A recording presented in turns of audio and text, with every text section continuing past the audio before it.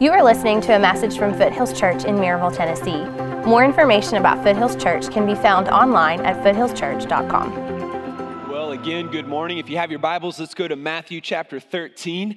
We ended a series last Sunday entitled The Waiting Room, and it was a series working our way through the book of Habakkuk. And our topic and our focus really helped us kind of lean into how we deal with some of the suffering and painful situations that we experience in life. And so we've been talking about how to deal with that.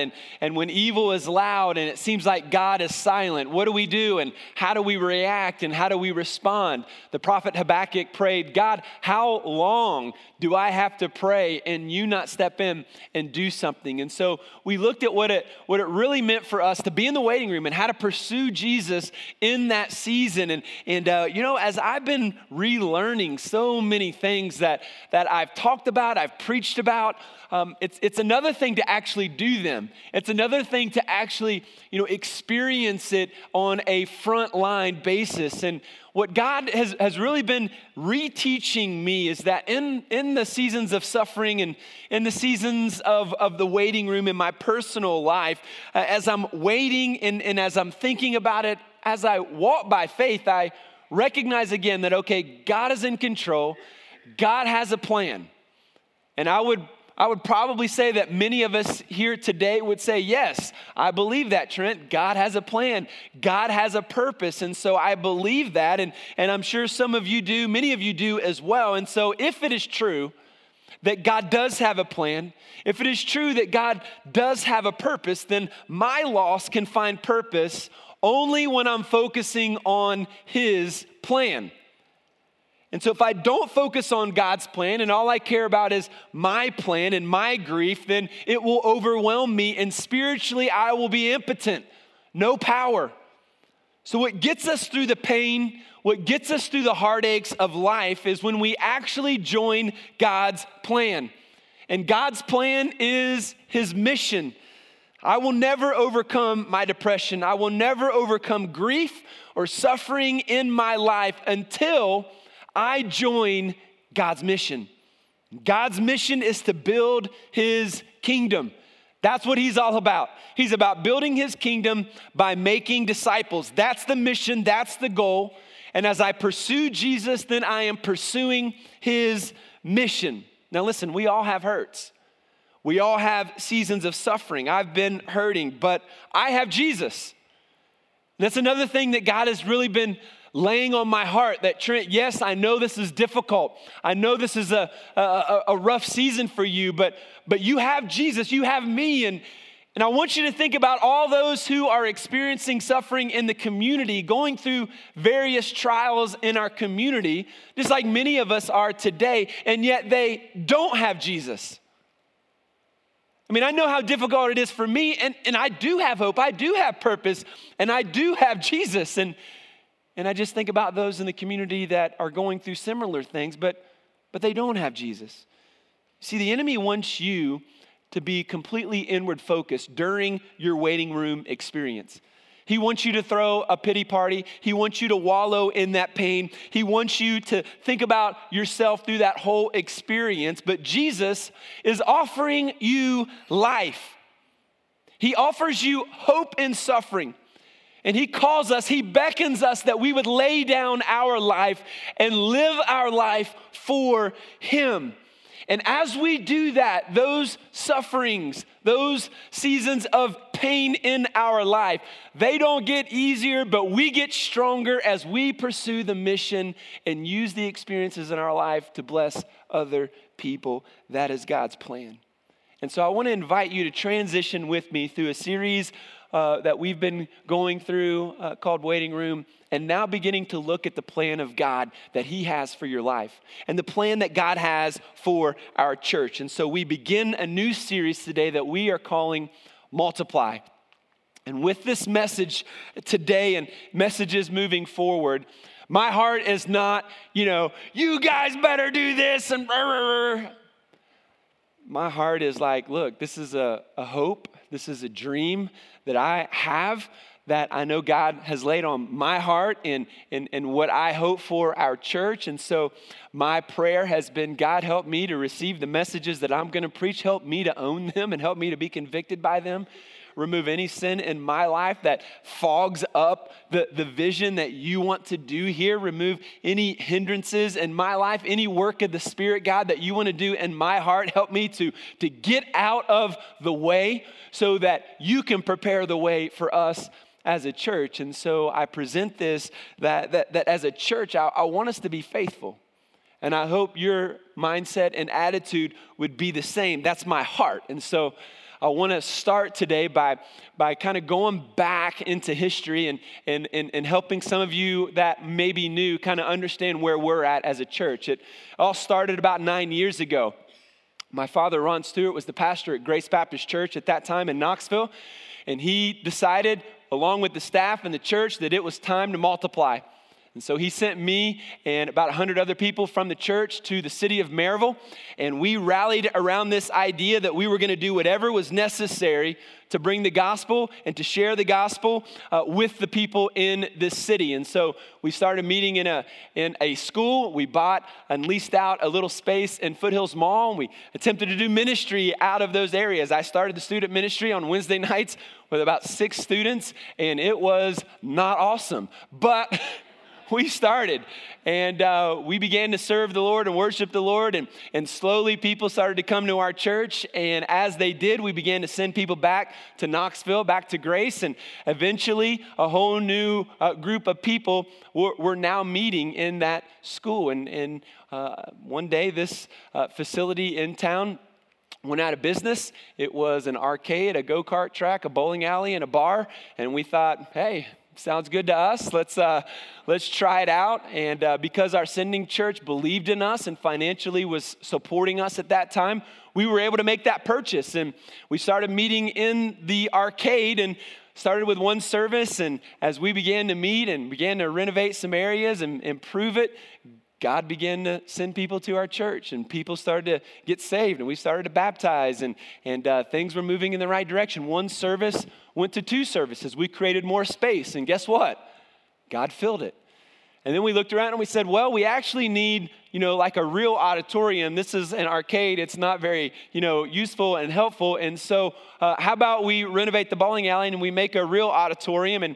And so we decided to do a campaign that we called Invest. And many of you began to give at that time. And as a result, we were able to renovate the bowling alley. And then we went back into one service. And it was great. We created a bigger space. But then God began to fill it again.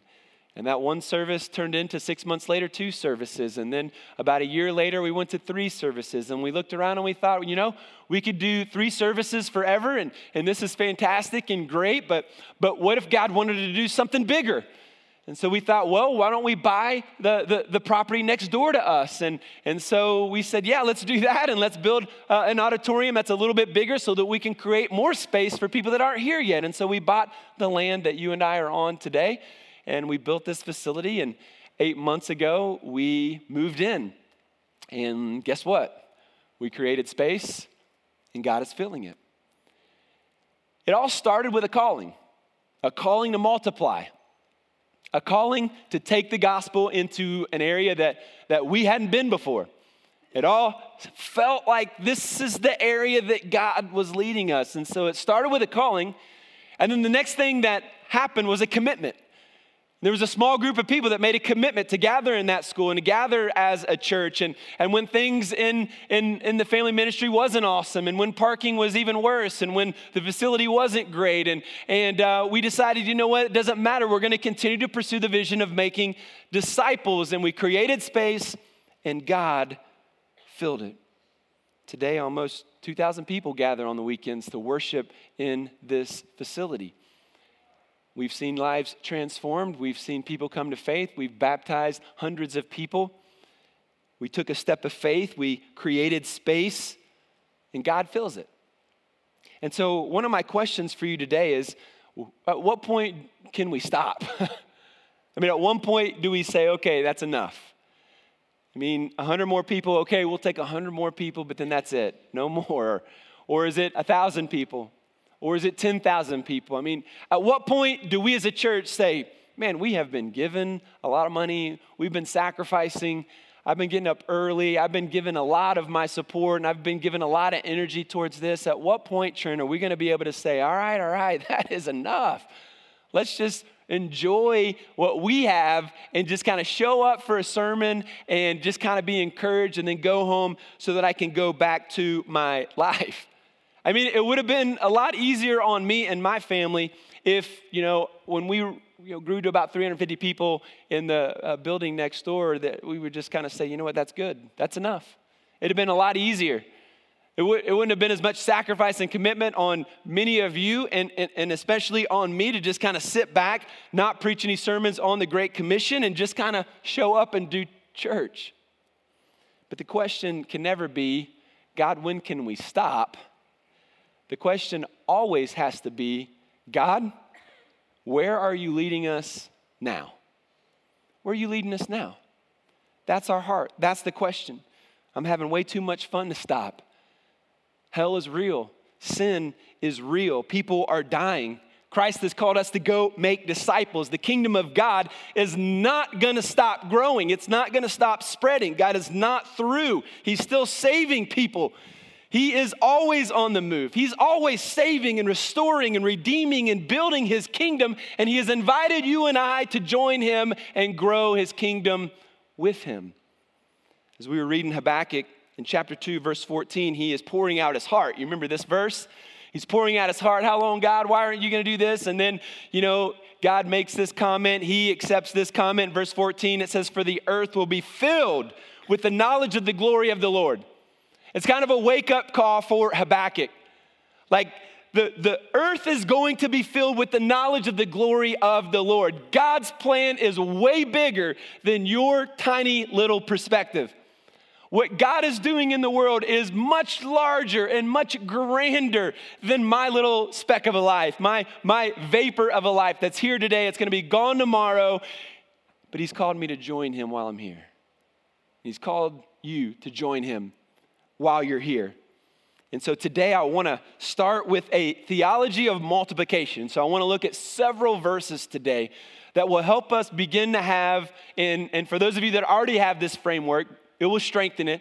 But perhaps you're new or you just started attending here. What is our thought process and where is our foundation for why this is to be true? And so to start, I want to look at chapter 13, beginning in verse 31 of Matthew.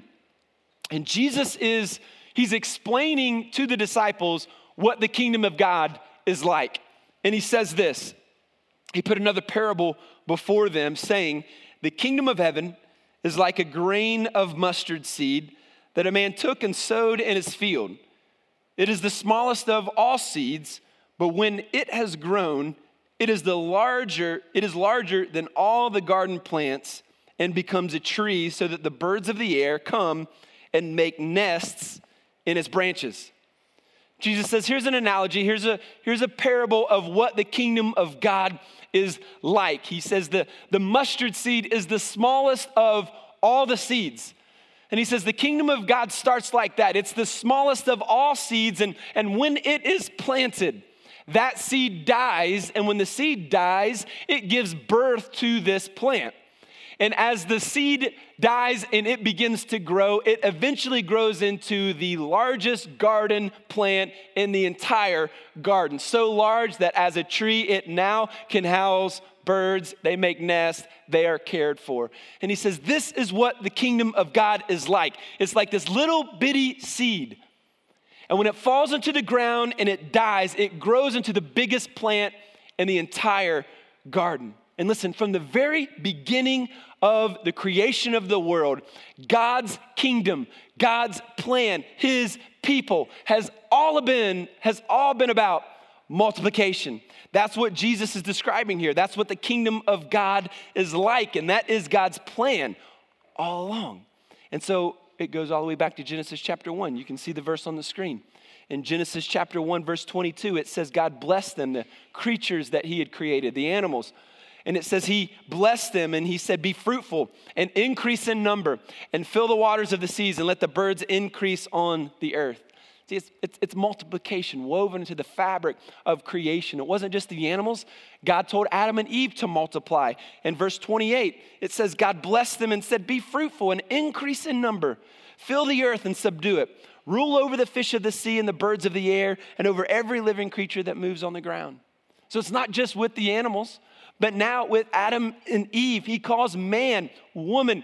This is God's design from the very beginning to multiply. All throughout the Old Testament narrative, we see this. A few chapters later, God sends the flood and our earth is devastated by the flood. And then God tells the sons of Noah in chapter 9, verse 1, to be fruitful and increase in number and fill the earth. Multiplication woven into the fabric of creation. A little bit later, we see Abram is called of God, and he tells Abraham the very same thing, that his descendants are going to number more numerous than the stars in the sky, that he would increase and multiply. When the children of Israel went down into slavery in Egypt, you would think, okay, they're in slavery, then it's all over. Not so. The Bible says that even in slavery, their numbers increased. Again and again, the sign of God's blessing, even in captivity, was that they would multiply. A little bit later, they go into the promised land. And guess what happens when they move into the promised land? God blesses them and they multiply. Even when God sends them into exile and he sends the Babylonians to come and to conquer them, they're taken away into captivity. Guess what happens? God's blessing of multiplication continues. The Bible says in Jeremiah 29, 5 and 7, God tells the Israelites, while they are in captivity, he says, build houses and live in them, plant gardens and eat their produce, take wives and have sons and daughters, take wives for your sons and give your daughters in marriage, that they may bear sons and daughters. Multiply there and do not decrease, but seek the welfare of the city where I have sent you into exile, and pray to the Lord on its behalf, for in its welfare you will find your welfare. Catch what God is telling the Israelite people here. While you're in captivity, I know you're suffering. I know things are difficult. I know you're experiencing some pain. I know your circumstances aren't great. But while you are in that season, I want you to multiply. And the way in which I want you to multiply is not only in number, but I want you to seek the welfare of the city that you live in. In other words, seek to bless that city, seek to love on that city, seek to spread the love of God to those people in that city. And when you seek the welfare of that city, it will become your welfare. In other words, as you bless them, God blesses you. So that's the calling of what God is telling the people, even from the beginning of creation all the way through the people of Israel. And then we step into the prophecies of the coming Messiah. And as we celebrate Christmas, we're reminded of these passages. In Isaiah 9, verse 7, it prophesies the coming Messiah, and it says, of the increase of his government, there will be no end. In other words, his government, the government of the Messiah, the people of God, the kingdom of God will increase to no end. He will reign on David's throne over his kingdom, establishing and upholding it with justice and righteousness from that time on and forever. Exactly as prophesied in the Old Testament, Jesus comes on the scene and he teaches us what it looks like to live and grow in the kingdom of God. He tells us very clearly in Matthew 28 to go and make disciples of all nations. That word nation there doesn't just mean like this nation and that nation. It's the word ethne, and it means literally all different kinds of people. And so we can go to all different kinds of people in Blount County and in Knox County, and we can most definitely go to other countries and other nations as well. But the idea is that the gospel and the call to make disciples is to go everywhere with this mission to all people. And he says, you watch this little mustard seed grow when you do that. You watch how God takes a small group of people who were committed to the mission of God, who are committed to pursue Jesus, who are united around this mission, this little tiny seed. You watch them die to themselves, and you watch what I do. You watch how that tiny seed becomes the largest plant in the garden. Watch and see how my promises will be fulfilled and how we together see the kingdom of God grow right in our midst. Again, when you turn into the pages of the early church in the book of Acts, you see over and over again this same refrain: multiply, spread, grow, build. The promises of God are becoming a reality. A few verses here, Acts chapter 6, verse 7. It says, in those days when the number of disciples was increasing, the word of God spread. The number of disciples in Jerusalem increased rapidly. So rapid growth as God's word is spread. And it says that a large number of priests also became obedient to the faith. Acts 9:31. So the church throughout all Judea and Galilee and Samaria had peace and was being built up. It was growing. It was being built up and walking in the fear of the Lord and in the comfort of the Holy Spirit. It multiplied. It multiplied as it was being built up.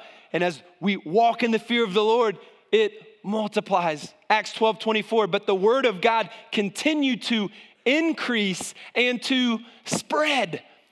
How does the word of God increase and spread? Well, when the people of God take that message to their community, to their neighborhood, to work, and they are on mission with God with this message, it spreads, it increases, it multiplies. Acts 13:49, the word of the Lord spread through the whole region. It didn't just spread in our neighborhood. It just didn't spread in the 5-mile radius around our church. It spread into other regions. So we see now, okay, I'm not just here, I'm here. Now my vision is getting even larger. What are you doing, God? Where are you going, God? I want to be involved with what you are calling to me, God.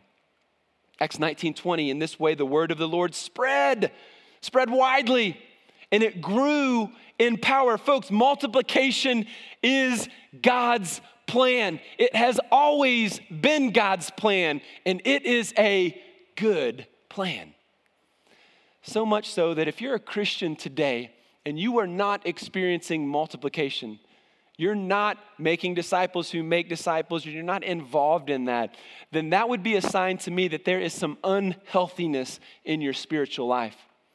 I would also go so far as to say a church that is not multiplying is giving evidence that there is some spiritually unhealthiness inside the walls of that community of believers. Why? Because you can hardly read a page in the Bible that does not show and point to us that at the very core of who we are as followers of Jesus, we are to share, we are to spread, we are to build the kingdom of God. Let me illustrate it like this. My wife and I, we've got 4 kids. Won't surprise you that I've never been pregnant, but she has.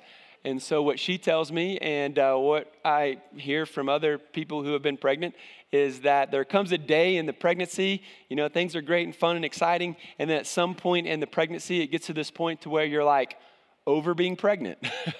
If you're a mom in the room, maybe you can like vouch for that, but you get to a point to where you're just like, I guess, you know, so uncomfortable and big, and the baby's, you know, like kicking you in the ribs, and you know, after 8 months, you're just like, okay, this has been great and all, but I am ready to give birth. And in fact, if you don't give birth and you try to hold on to that baby for 10, 11, 12 months, it is not going to go well for you, you know, physically, is it? I want to invite you to think in the terms of pregnancy along the lines of being spiritually pregnant. Think about it for a second. What if spiritually it works the same way? When you have a Christian who has matured, who has grown, God has poured into them, they have been raising up, and in a sense they are spiritually pregnant, and they're ready to give birth and multiply out, and yet they do not. They just hang on to the knowledge, and they just hang on to what they know, and they don't give that away to other people, and they don't share that with other people. And so it's just about building and building and building in their life. If that is happening, then I would suggest that there is some unhealthy consequences that are happening in your life spiritually today.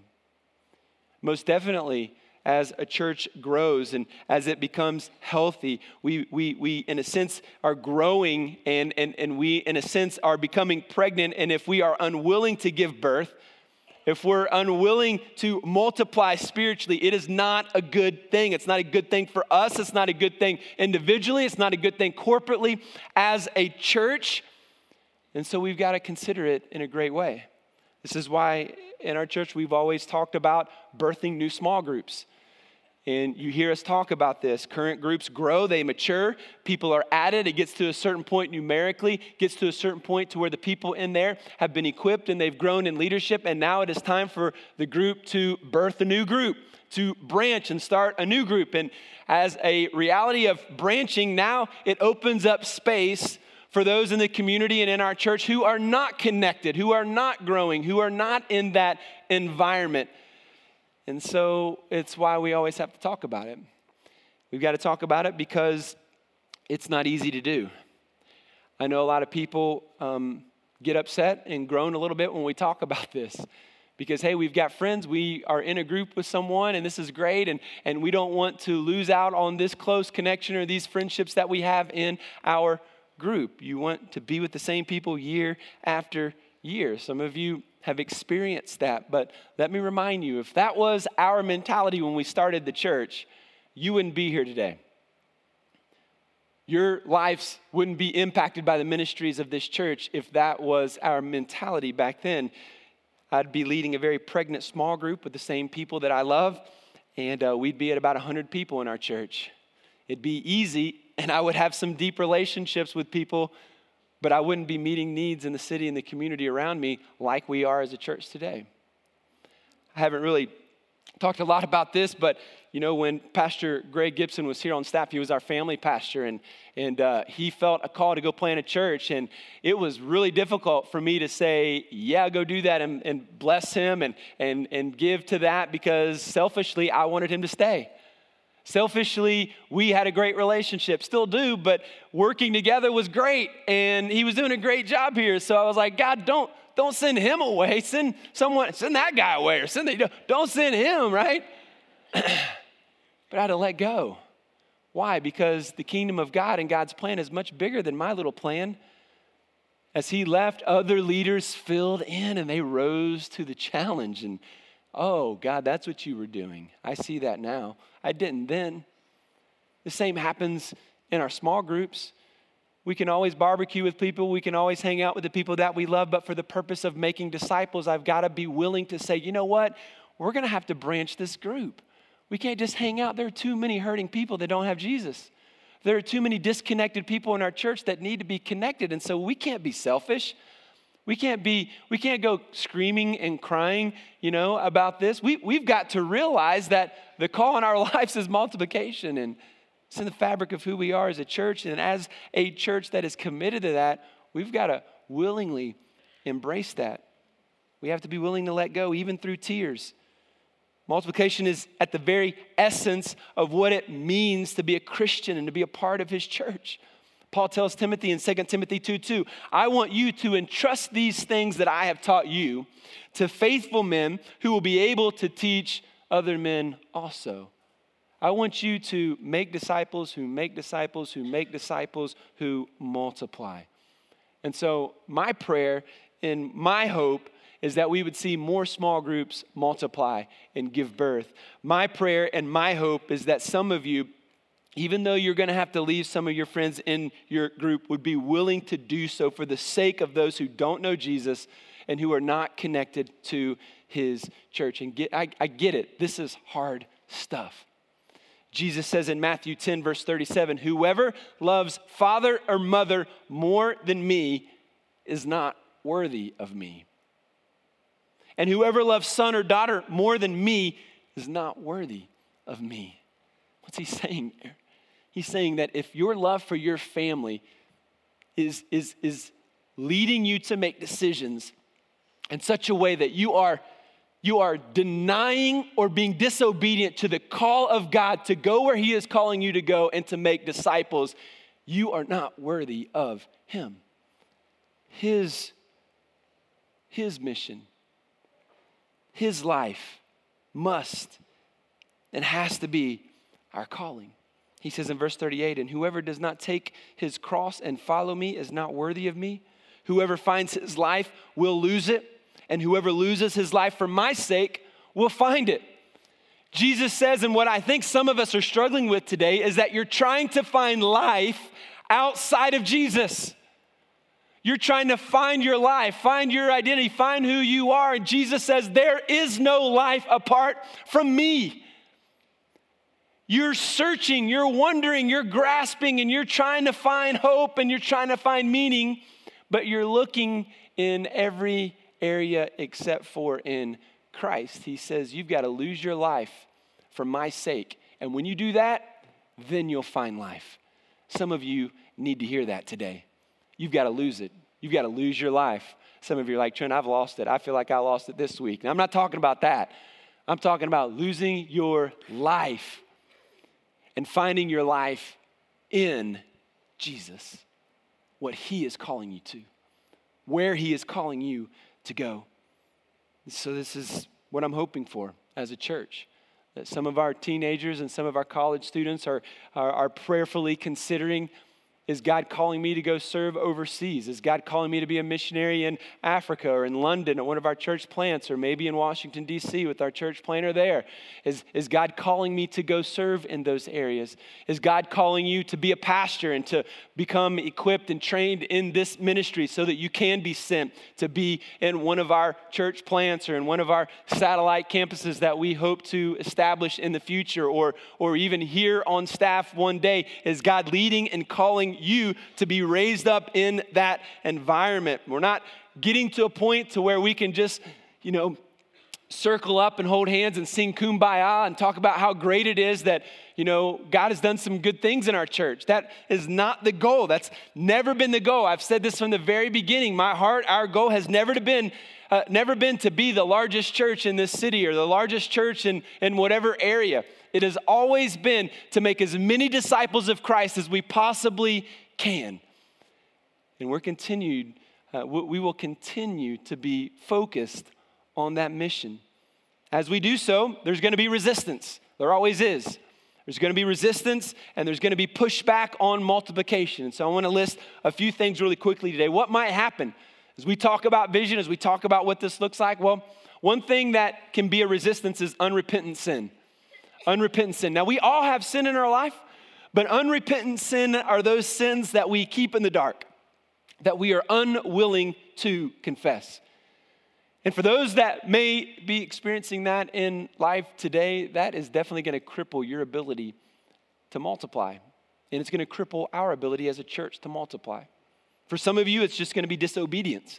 It's going to be disobedience. You're going to feel the Spirit of God tap you on the shoulder and say, hey, he's talking to you. It's time to go. And if your reaction is, no thanks, I got this thing going on. I got a lot of stuff here. Then in your disobedience, you miss the blessing of God.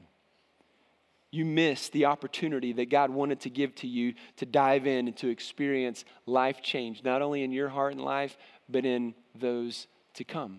So disobedience is going to get in the way. Sometimes it's going to be fear. Fear of, well, if I really get passionate about Jesus, if I really do this thing, I'm afraid of what people are going to say. I'm afraid of what my friends are going to do. I'm afraid of what my friends are going to say. Maybe I won't have any friends. There's so many unknowns. And so should I? I don't know. I'm fearful. Some of you are fearful because you don't want to be uncomfortable. Well, if God really does something, then I'm afraid I'm going to be uncomfortable, and I'm really comfortable right now, and I kind of like where I'm at. And again, you miss the blessing of God. And as you walk in disobedience, you will suffer the consequences. Finally, maybe there's an improper view of the church. So in your idea of church, it's kind of a consumeristic kind of idea of what church is. In other words, church is you get to come and you get to be entertained and you get to feel goods so that you can go home and kind of live your life. So church is this box, and then your life is actually this box. And so they're two separate things. You're kind of about religion and feeling good and being entertained. And so that's why you come versus actually selling out your life for Jesus. And so if that's your mentality, I think the evidence is clear in the scripture that I think God pukes when he hears or sees a church that operates like that. Like, I didn't know God pukes, but it says in Revelation that he's going to spew people out of his mouth who are lukewarm. And so evidently God pukes. And I think this is what makes him puke. Like a church that just shows up and serve me, do for me. And we totally miss what the Bible really teaches about what the church is all about. Yes, we have hang-ups and hurts and suffering and life is difficult, but God has called us to be here and he is pulling us out of our self-pity and he is calling us and sending us into a world that has no hope. And so we gather not as a cruise ship vacation mentality, everybody pull up a chair, let's eat a lot of food, and then let's go hang by the pool. Instead, it's an aircraft carrier mindset where we are placed on this aircraft carrier and sent into an unknown land in an unknown part of the world with the mission, being sent out to go do battle, coming back to get fueled up, and then going back out to do battle. That's more like the mentality of what it means to be a part of a church. And so my hope is that you grow through this mentality. These are some hindrances, but the body of Christ is a body of Christ that lives on mission.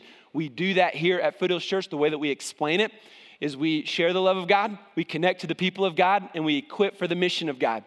And so for some of you, you're in that share phase. And the share phase are those of you who may not be believers today, or maybe you're a baby Christian. And so our hope for you is that we would share our life with you. We would share new truth with you.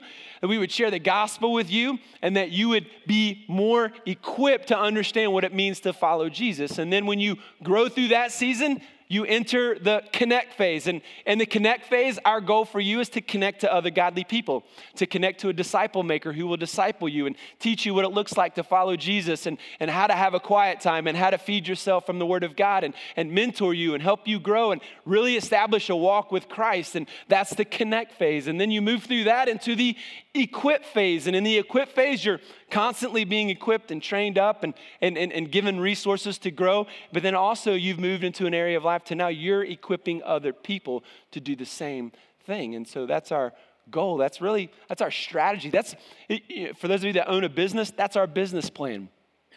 That's how we're taking the gospel to this city. People say, what's the secret of the growth at Foothills Church? What has it been that's caused all this? It's not rocket science. It's not rocket science. It's share the love of God. It's connect them to the people of God and then equip them how to do it into other people's lives. And as you guys do that, our church has grown. It's not because of great preaching or great music or great facilities. It's because the people here have decided that the gospel matters. And so I'm going to invite my friends. I'm going to serve the Lord. I don't care who preaches. I don't care who sings. I'm here because I love this place. I'm called to this place. And we've got a mission to see more people come to faith in Christ. And so we gather. And so for the next 3 weeks, I want to share with you specifically what I believe God has laid on my heart for the vision of this church. And it's not a 6-month vision. It's really for the next 2 years.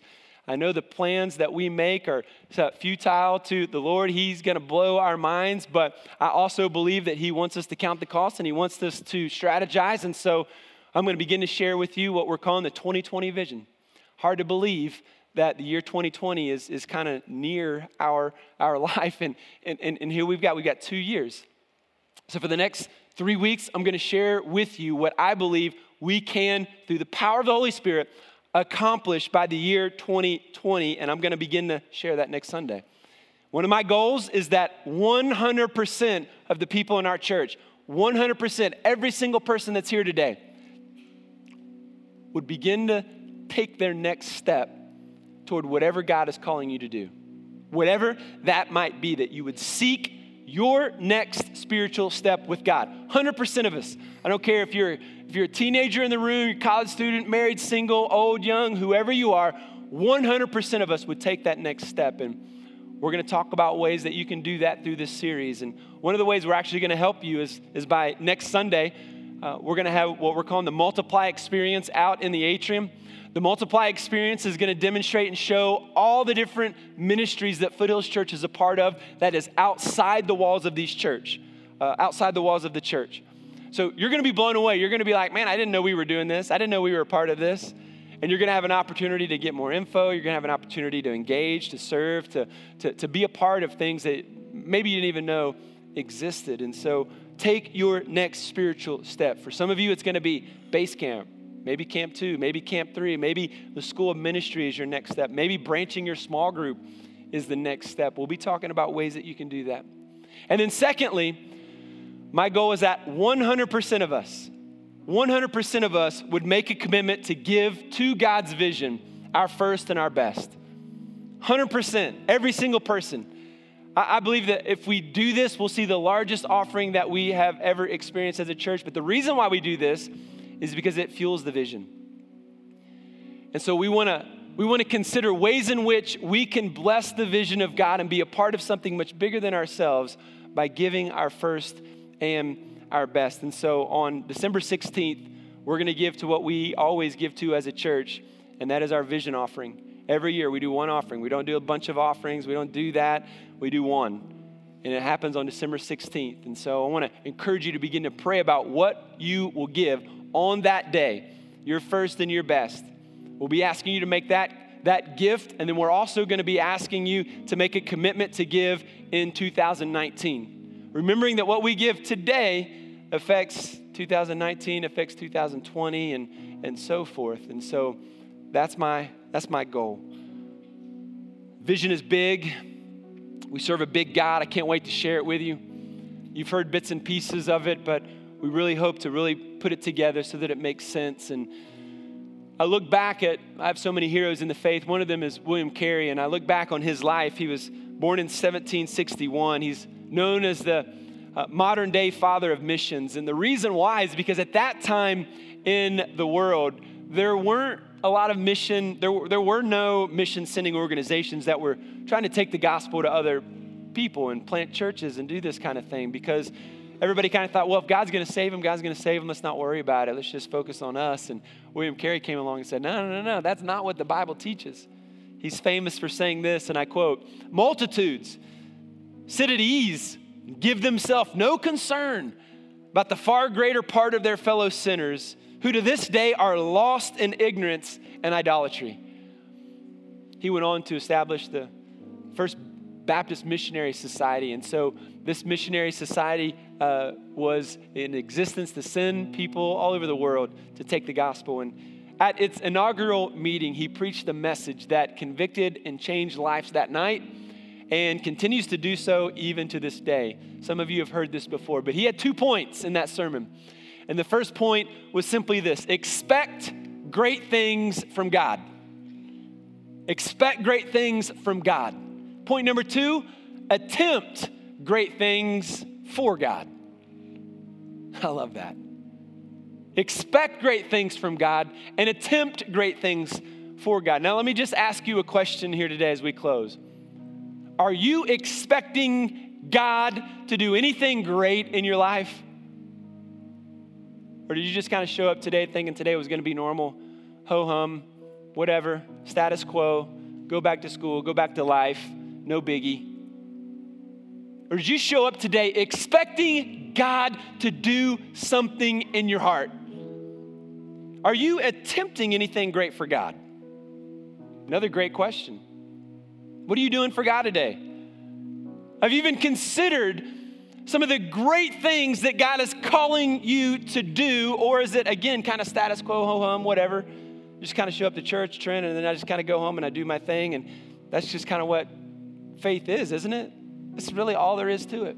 I would challenge you today, and I would say absolutely not. William Carey's life impacted thousands of people. He planted churches, he established schools, he established mission outposts. He went to India and he gave his life to those people, translating the Bible in multiple languages. This was his life. And I wonder if we are selling God short today at Foothills Church.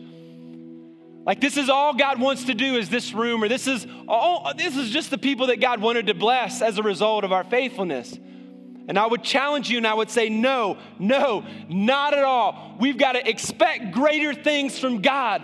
We've got to attempt even greater things for God.